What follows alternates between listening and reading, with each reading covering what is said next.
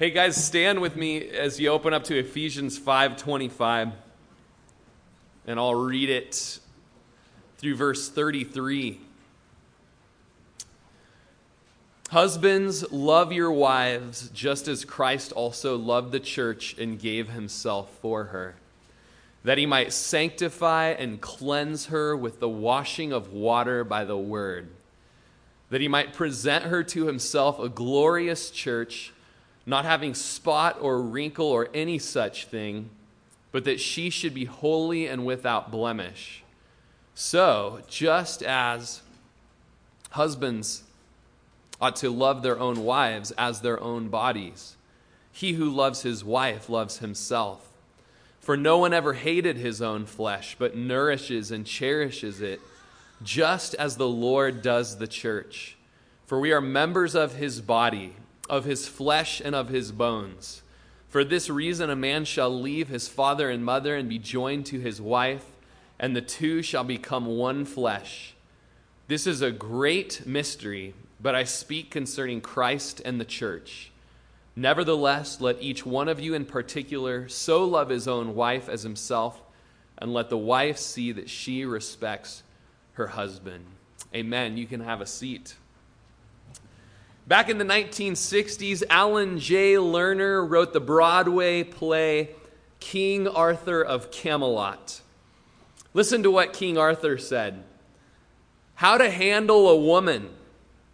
There's a way," said the wise old man, "a way been known by every woman since the whole rigmarole began. Do I flatter her?" I begged him answer. "Do I threaten or cajole or plead? Do I brood or play the gay romancer?" Meant something different back then, Troy. Said he smiling, "No, indeed.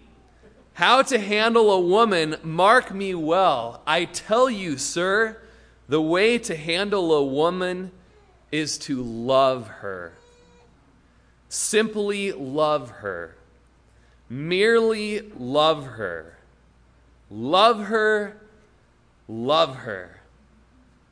This Broadway play writer wrote something that was so much more gospel-centered than he probably even knew when he penned them.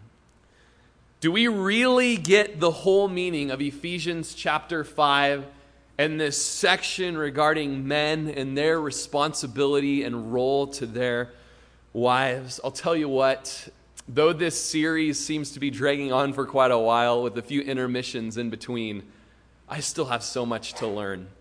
I was looking in my notes, and the top of them said that it was May 2012 when I last went through this. That was 5 years ago. I need this reminder as a husband.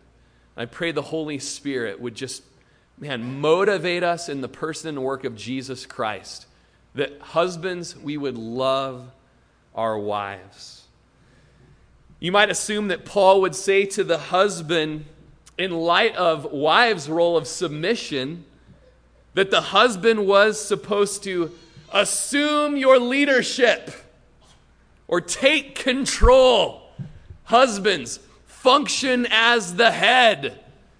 That sure seems like, what I would think it would say. But there's nothing like that to the husbands here. What's it say to the husbands? Love your wives. To the husband, verse 25, it says, love your wives. Verse 28, husbands ought to love their own wives. Verse 33, love her as himself. He's not invalidating the role of headship of a Christian husband, but he is being majorly emphatic about the real substance of what headship is. It is so much farther than being some sort of strong-willed domination or a dictatorship full of self-assertion. Rather, headship in the Scripture is a portrait of redemption that is found in Christ Jesus. Headship of a Christian husband shows itself by a radical self-sacrifice sacrifice for the benefit of the wife. Love her, love her, love her. In Ephesians, submission is not the dominant theme. Headship is not the dominant theme. Leadership is not the dominant thing. Love is the dominant theme. And that great emphasis of love goes all the way back to creation and even before creation.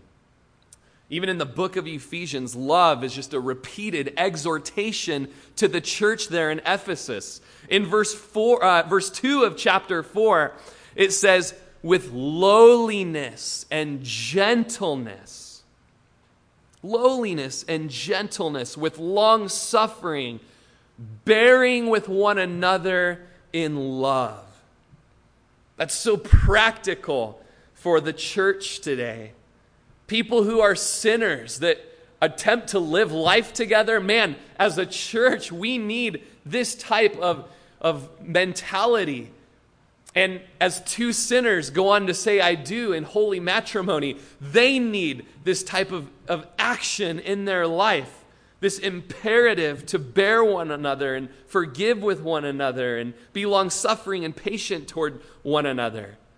Later on in that same chapter, chapter 4, we see that there's this, verse 15 of chapter 4, there's speaking the truth in love. Within the church, we need to be speaking the truth in love. Literally in the Greek, it's worded truthing in love. Just truthing in love, whether it's speech or writing or some sort of action or your Facebook post, it should be in love and in truth to one another. As we exercise our gifts, the body is edified and built up in love.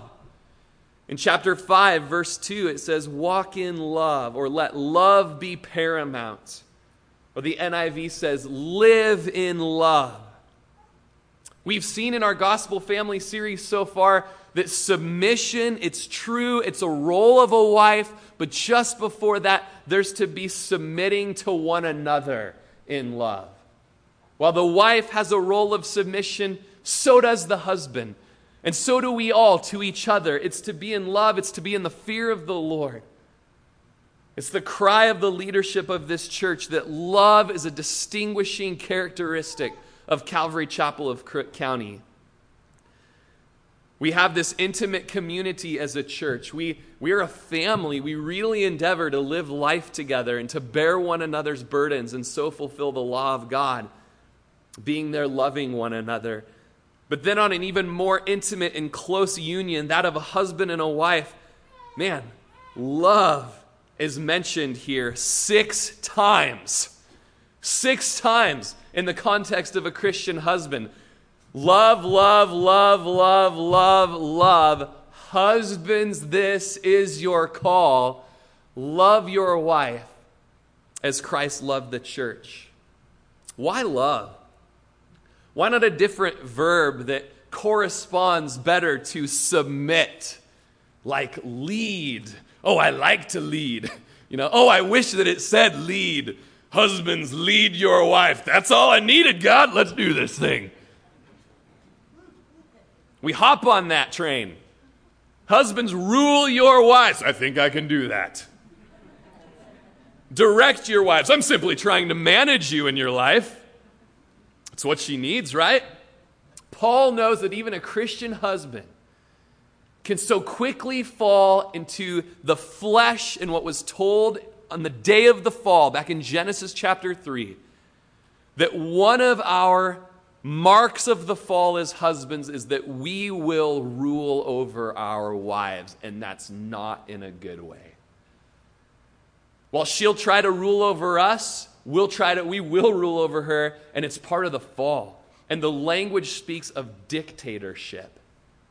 And so we're told that there's a counter to that. There's something better that he's created us for in creation, and he's redeemed us towards through Jesus and the blood of the cross. Far from being dominating towards our wives, exploiting our wives, using our wives, and victimizing our wives, we're to be self-sacrificing and laying our lives down for our wives. It's been said that Love is to tower as Christian men do the work of husbanding. Love is to tower as we do that work. Now, why couldn't God just been a little bit more practical, maybe put in our Bible a little list with a magnetic strip on the back that we could put on our refrigerator that said, husbands, take your wife on a date and to dinner and a movie once a week. Okay, God, check, did that, And husbands, bring your wife flowers. Okay, did that. She's allergic to flowers. She doesn't like them. They bring bugs into the house, and it's a waste of money. But okay, check. You got to do the practical thing, right? Husbands, compose a poem. Check. I can't write poetry. I don't even like poetry, but I should do it. That's what women want. That's what women want. We expect these kinds of things in the Bible, and many books are written telling men to do those kinds of things, but they're not there. They're not there. Instead, he gives us love in Ephesians chapter 5 in the form of an epic love story. The love of a creator towards his creation. The love of the groom towards his bride. Jesus, his love towards the beloved of his heart. It's a profound display. It's the biggest display of love the world has ever seen. And Paul basically says to us, I can do no better than to recount romance's greatest story. And so I'm going to talk to you about Jesus. He wants to give us a deep plunging into a fresh consideration of the sacrifice of Jesus at the cross. He gives us a basis for love, men. There's a basis, there is motivation, there is a model, and it's in Jesus Christ. Everything a Christian husband is to do is found in the person and work of Jesus. He models it, he motivates us, and he gives us the power of the Holy Spirit to be able to live it out. And so the submission that a wife is to live out in verses 22 through 24, that submission is to be romanced in verses 25 through 33. Submission is to be romanced. How do you handle a woman? Mark me well, dear sir, the way to handle her well is to love her. It's a holy responsibility that we have towards our wives. And husbands, look at me. When was the last time you viewed that responsibility in light of the atonement of the blood of Jesus Christ? When was the last time? Anything else is less than gospel. Listen to the words of Dr. Martin Lloyd-Jones. Dr. Martin Lloyd-Jones, by the way, was a Welsh Protestant minister. He was a preacher and a medical doctor who was influential in the reformed wing of the British evangelical movement in the 20th century. He's a well-loved preacher. And he said this, "Foolish Christian, have you got so tired of hearing about the cross? Do you know so much about it? Do you understand it so exhaustively that it cannot any longer move you? Ah, you say, I want the higher teaching now. I want detailed teaching now as to how I'm to live the sanctified life. You will never live the sanctified life unless you are always there by that cross, unless it is governing the whole of your life and influencing the whole of your outlook and your every activity. You cannot leave the cross behind. You are never such an advanced Christian that it is a mere beginning as far as you are concerned. That is the way to make a shipwreck of marriage and everything else. I start there. I continue there. And woe to me if I ever cease to be there." Husbands, we've got to live moment by moment at the mercy seat where the blood of Jesus was shed, to to make atonement for our sins, where the greatest example of love was put on display, that we could follow in Jesus' footsteps, being conformed into the image of Christ.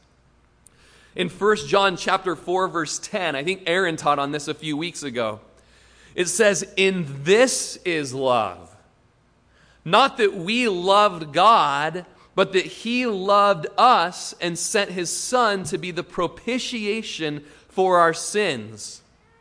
Beloved, if God so loved us, we also ought to love God?" No, if God loved us, we also ought to love one another. By meditating on the love of God, it will move us to love one another. By meditating on the love of Jesus Christ, it will move us to love our wives.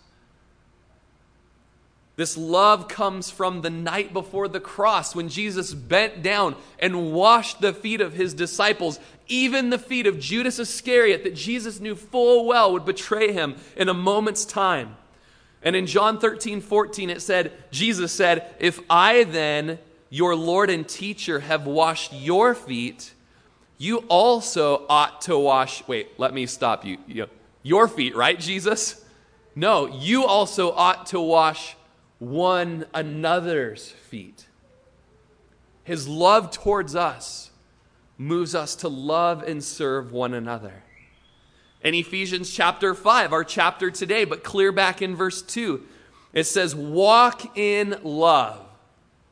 But it doesn't stop there. It goes, "Walk in love as Christ has loved us and given himself for us." I can tell you to walk in love all day, but it's less than gospel if I don't throw in, "as Christ also loved us." Gospel builds community. In this church, meditating on the cross and meditating on the gospel, the best thing we can do as your leadership is continually bring this church before the foot of the cross and the victory of the empty tomb. It will build us up in love toward one another. And the best thing we can do for the community of your home is to bring your family before the foot of the cross in the mercy seat where the blood of Jesus flowed free to wash us of our sins and to give us everlasting life. It's not about the programs, and it's less about the practical. It's paramountly about the gospel. Love is learned from a person. It's learned by watching Jesus Christ. Puritan preacher William Jay wrote in a book, Christian Contemplated, he wrote, "Who besides an apostle would have thought of enforcing conjugal affection by reference to the love of Christ to his church? But he has done this, and has thus represented redeeming love as a kind of holy atmosphere surrounding a Christian on all sides, accompanying him everywhere, sustaining his spiritual existence. The very element in which his religion lives, moves, and has its being. And this indeed is religion." And by the way, when the Puritans used the term religion, they meant bona fide, true, real Christianity. He says, "This indeed is religion, not a name, not a creed, not a form, not an abstract feeling, not an observance of times and places, not a mere mental costume or holy dress that we put on exclusively for certain seasons and occasions. No, but a moral habit, a mental taste, the spirit of the mind, which will spontaneously appear in our language, in our feeling, and our behavior by a reference of Jesus Christ as the ground of hope and the model." As we spend time with Jesus, as we abide in Christ, we can do all things, including love our wives. As one commentator put it, Tim Keller writes in his book, The Meaning of Marriage, He says, Paul saw that when God designed the original marriage, he already had Christ and the church in mind. Interesting to think, isn't it? Clear back in the original marriage, Adam and Eve, God had in mind the redemption that would come through Christ and the church.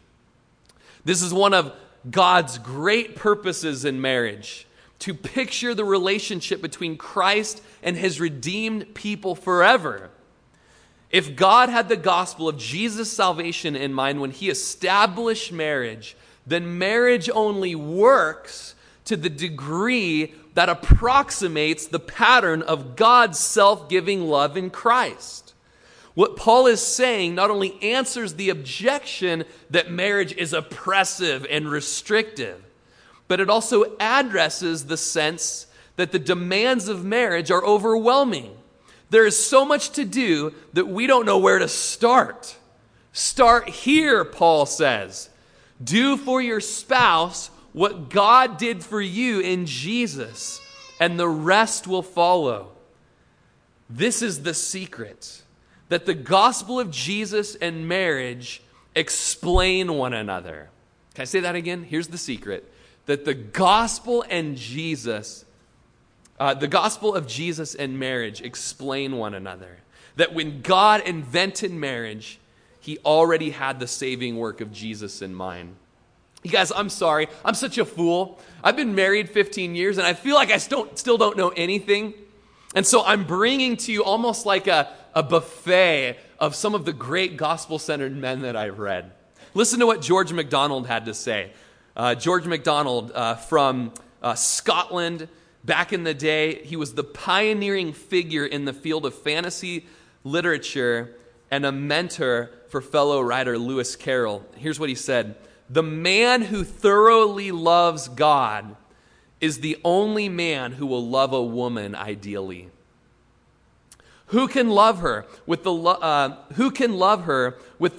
God thought of between them when he made man male and female? The man, I repeat, who loves God with his very life is the man who alone is capable of grand, perfect, glorious love to his wife. It's the man who thoroughly loves God, who spends time in the presence of his Redeemer. That's the only man who will love a woman ideally. We've defined submission on a biblical level, and I want to give a definition for leadership or headship on the part of a Christian husband. Love on the part of a Christian husband is defined as an unceasing commitment to his wife for her highest good.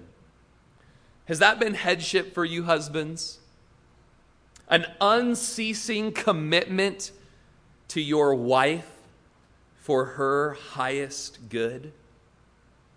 Husbands, love your wives. That's what these words mean.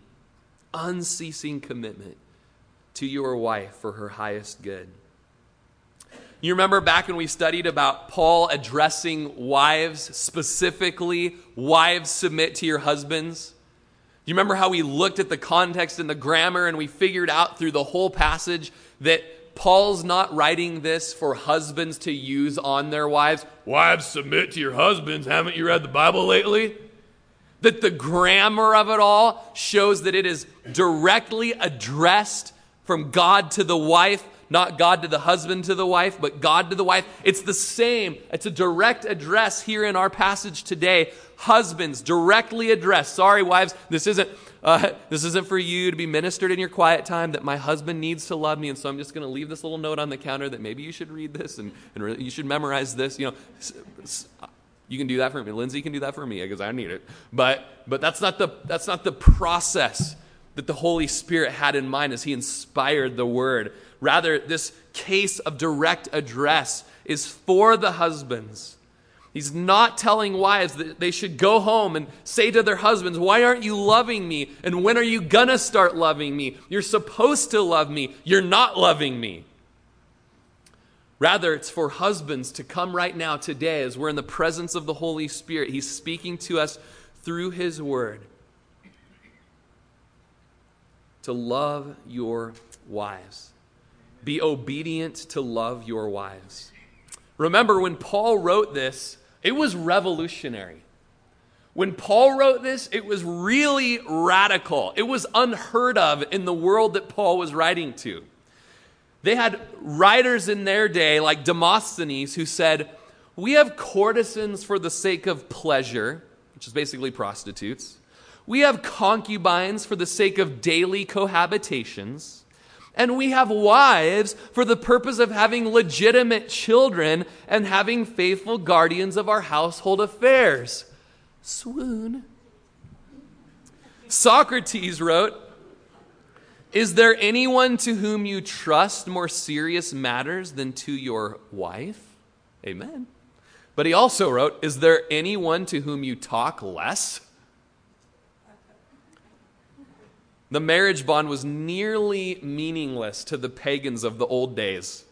There was a well-known Jewish prayer. I thank you, God, that I'm not a Gentile, I'm not a slave, and I'm not a woman. The popular rabbinic school of Hillel said man could divorce his wife for anything at all. If there was too much salt on the food, if she was becoming less attractive in his eyes, kick her to the curb. A rabbi actually named Jesus, Ben Sirach, love the hot sauce, put it, if she does not go as you direct, separate yourself from her. There was a Roman moral code that all obligation was on the wife and all privilege was on the husband. This went so far even to divorce, where a wife couldn't divorce her husband, the husband who could live in all forms of infidelity. But if the wife was found that she was unfaithful, she was immediately dismissed in the Roman culture. And so Paul confronts with the gospel this Grecian, Turkish, Ephesus area and even he confronts our society with a radical alternative of humility and love and submission and self-sacrifice. You guys remember Shel Silverstein, who wrote Where the Sidewalk Ends? Well, he also wrote this poem, a song actually. It was a pretty good attack on male chauvinism. This song said, put another log on the fire, cook me up some bacon and beans, and go out to the car and change the tire, wash my socks and sew my old blue jeans. Come on, baby, you can fill my pipe and then go fetch my slippers and boil me up another pot of tea. Then put another log on the fire, babe, and come and tell me why you're leaving me. Now, don't I let you wash the car on Sunday? And don't I warn you when you're getting fat? And ain't I going to take you fishing with me someday? Well, a man can't love a woman more than that. And ain't I always nice to your kid's sister? And don't I take her driving every night? So, sit here at my feet, because I like you when you're sweet. And you know it ain't feminine to fight. You know, some of us have been raised in a culture like that. I actually was.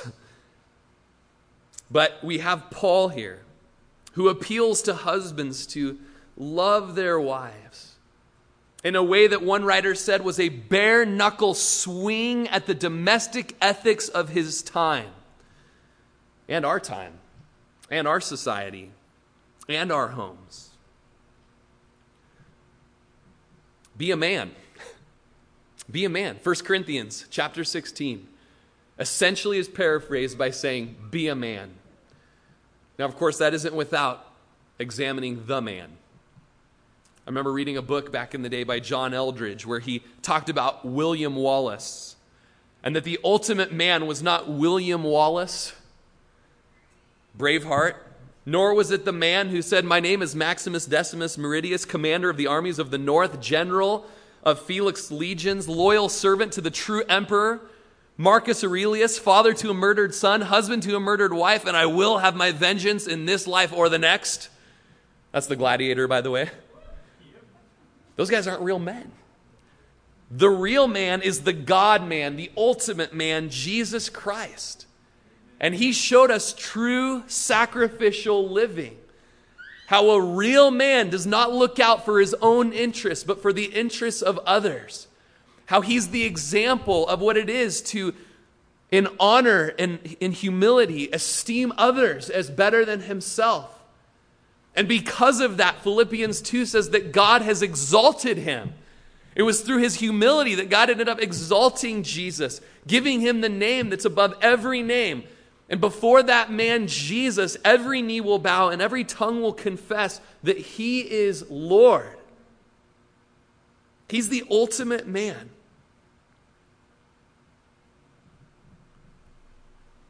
This type of examination daily of the God-man Jesus will teach us lessons that no books, no college could ever do.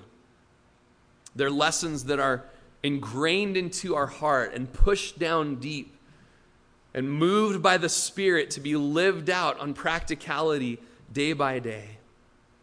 Tim Savage wrote a book that I've used so much in this series called No Ordinary Marriage. And he said, there is, however, an exercise we can perform to derive a more precious understanding of this love. Okay, so if you really want to understand the love of Jesus, here's an exercise to do to work out your brain. 1, 2, 3, 4, 2, 2, 3, 4, okay? We must picture in our minds the outer limits of Christ's sacrifice, the 2 points forming the launching pad and the destination of his love. Heaven certainly represents the point of departure. If we could imagine the incomparable splendor that surrounded Jesus in heaven, we would appreciate how much love was required to pry him loose from such eternal bliss. The cross, on the other hand, was love's destination. If we could imagine the appalling nature of crucifixion, we would gain an appreciation of the depth of love required to embrace a fate so brutal. The reality, of course, is that none of us can fully comprehend either the splendor of heaven or the horror of the cross. They represent polar extremes and encompass a gulf infinitely wide. But it is precisely that gulf that represents the measure of Christ's love. And so the next time, husbands, you're finding it difficult to love your wives because of her attitude, because of that last conversation, because of that look, because of that insinuated tone, because of a lack of intimacy, or because beauty may seem to be fading, you've got to remember the splendor of eternal bliss in heaven, where the second person of the Trinity, Jesus Christ, willingly stepped aside from his throne and set aside the privileges of deity, becoming a man, draping himself in flesh, living among his creation, being tempted in every form as we, and yet without sin, being hated and mocked and schemed against by his own creation, that all he ever did was love and speak the truth. And it found its way to a Roman cross of crucifixion, of excruciating pain. And I would say, you know what? We haven't even begun to really love. We haven't even really begun to love our wives. When we think of the love initiated by Jesus that awakened us to love, that aroused us to love him, that called us from love, that incites us toward love, we love him because he first loved us. As the old hymn by Isaac Watts says, when I survey the wondrous cross on which the Prince of Glory died, My richest gain I count but loss, and pour contempt on all my pride. Forbid it, Lord, that I should boast, except for in the death of Christ my God. All the vain things that charm me most, I sacrifice them to his blood. Were the whole realm of nature mine, that were an offering far too small. Because his love, that's so amazing and so divine, demands my soul, my life, my all. Maybe it is good to write a poem every now and then. Roses are red. Jesus' love is true. I don't know. Write it down. Contemplate it. Meditate upon his love, men. Every day before your slippers hit the deck, contemplate the love of Jesus and cry out that he would empower you to love your wives. It's a radical love. And we're going to miss out on it if we spend all of our times as men trying to lecture our wives into how they need to submit and respect us.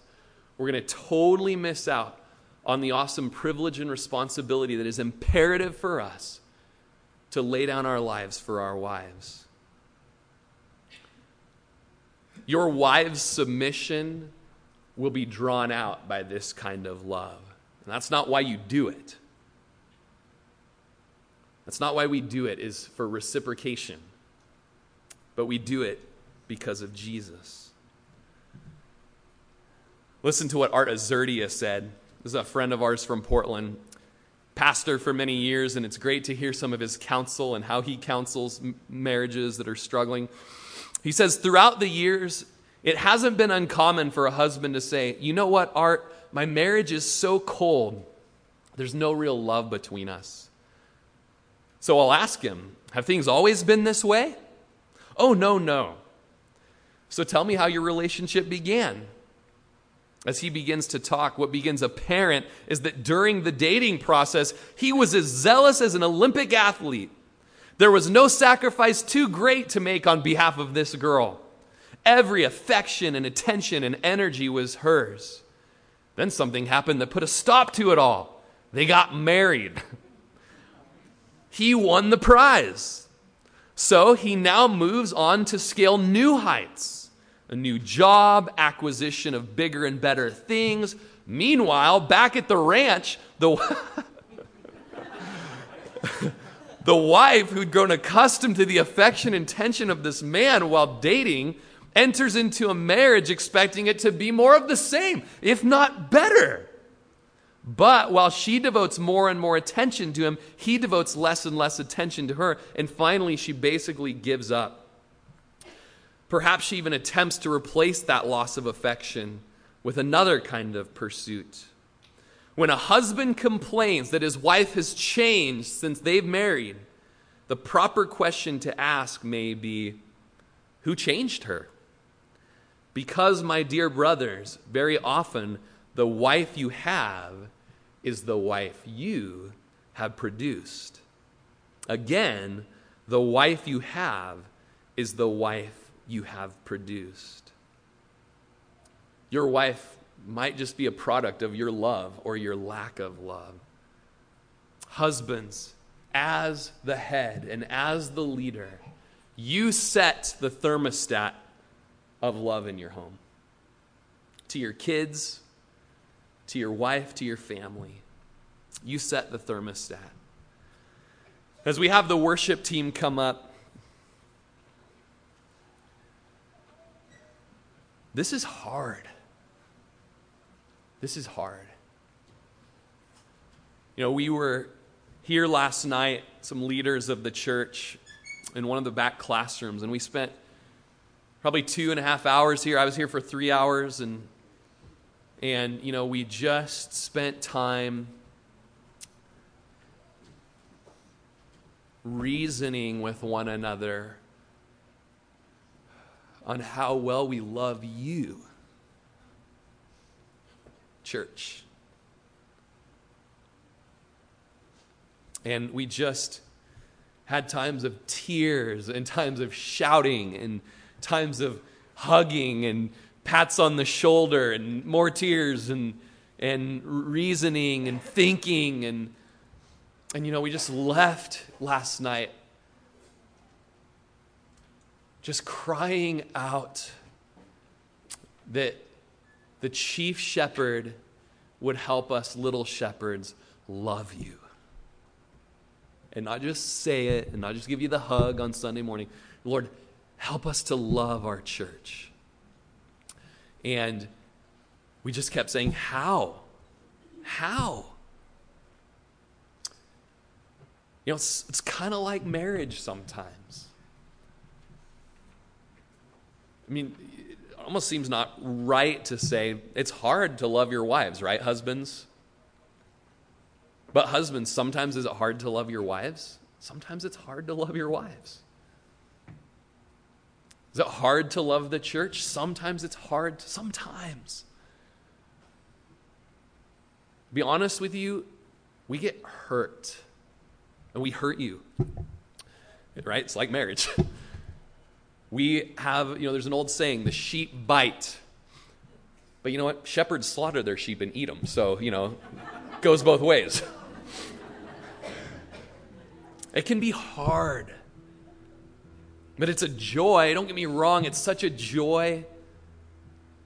Especially, it's a joy when we think about the church and when we think about how much Jesus loves the church, the people, you, that he calls you his bride. And that he set up responsible men to take care of his bride as under-shepherds. And we just left last night, Lord, help us. Help us to know how. We've not arrived in loving the church well.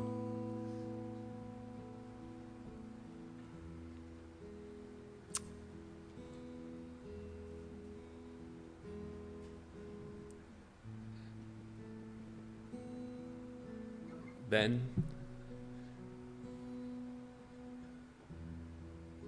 I go to sleep with a chasm between my wife and myself,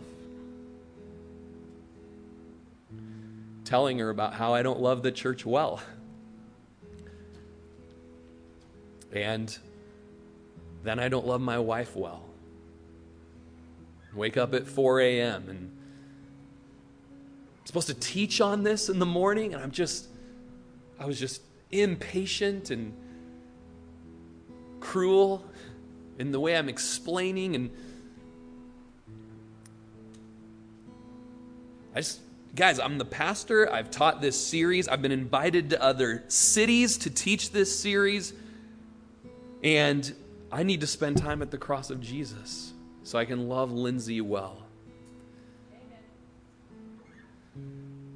And so I had to go, this morning. She's cooking French toast like a good wife should.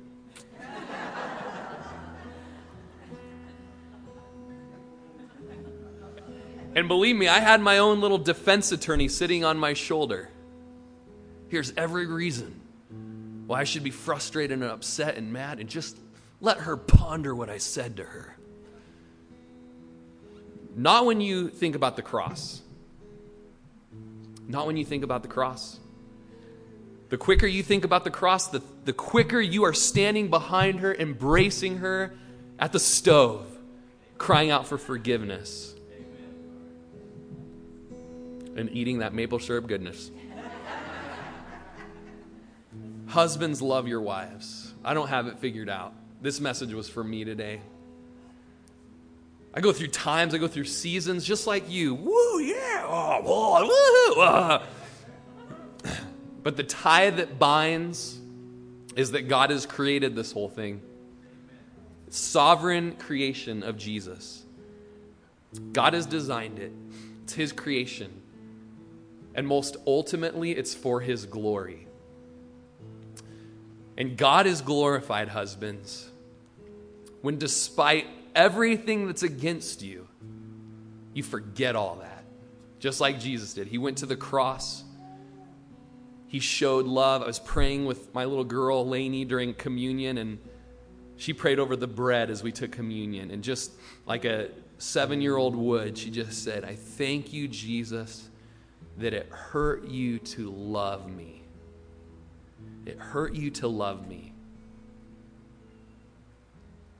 Husbands, have you hurt yourself to show your wife you love her? Have you gone that far? I could say, date your wives. Write her a song. Make her a mixtape. Whatever. Some of those things might be great. Some of them bomb. Here's what Jesus said. He said, look to the best romance story ever. Jesus. It hurt him to love his wife. And it was worth it. Have the husbands stand up. Wives, will you stretch your arms out towards the husbands? Kids, stretch your arms out towards the husbands. Lord, we are broken. We are broken, Lord. Some of our marriages suck. Some of our marriages, they are a disgrace. Some of our marriages have never reflected the gospel. Some of us men in this room, Lord, we have been the fall of man towards our wives. We have been cruel and harsh and vindictive. We've been tyrants. And Lord, we grieve and we repent today that love hasn't been the mark of our lives towards our wives. And Lord, we confess as men that we haven't spent the morning meditating upon the cross of Jesus. That you loved the church, that you gave yourself for the church, that you didn't love yourself, but you loved your bride. You loved her as you loved yourself. We confess we haven't spent the time meditating on the gospel so that we can love our wives. And so, Lord, we just pray today as we just come to this scripture and as we just come to a section of a series where just the husbands are going to have their worlds rocked. We pray that you would transform us into your image, that you would conform us into your image, Lord. And Lord, that we would go so far as to be hurt so that we could love our wives. Lord, that we would take it. Lord, that we would be doormats. Lord, that we would be the whipping boys. Wherever that may be the case, or wherever that's an excuse, because, Lord, you took it. And, Lord, you had your creation walk all over you. And you were the whipping boy. Lord, you got whipped for us to redeem us to yourself. I think of what Hebrews says. You have not yet shed blood in striving against sin. And Lord, that husbands in this place would follow your example at a spare nothing unto death kind of love for our wives.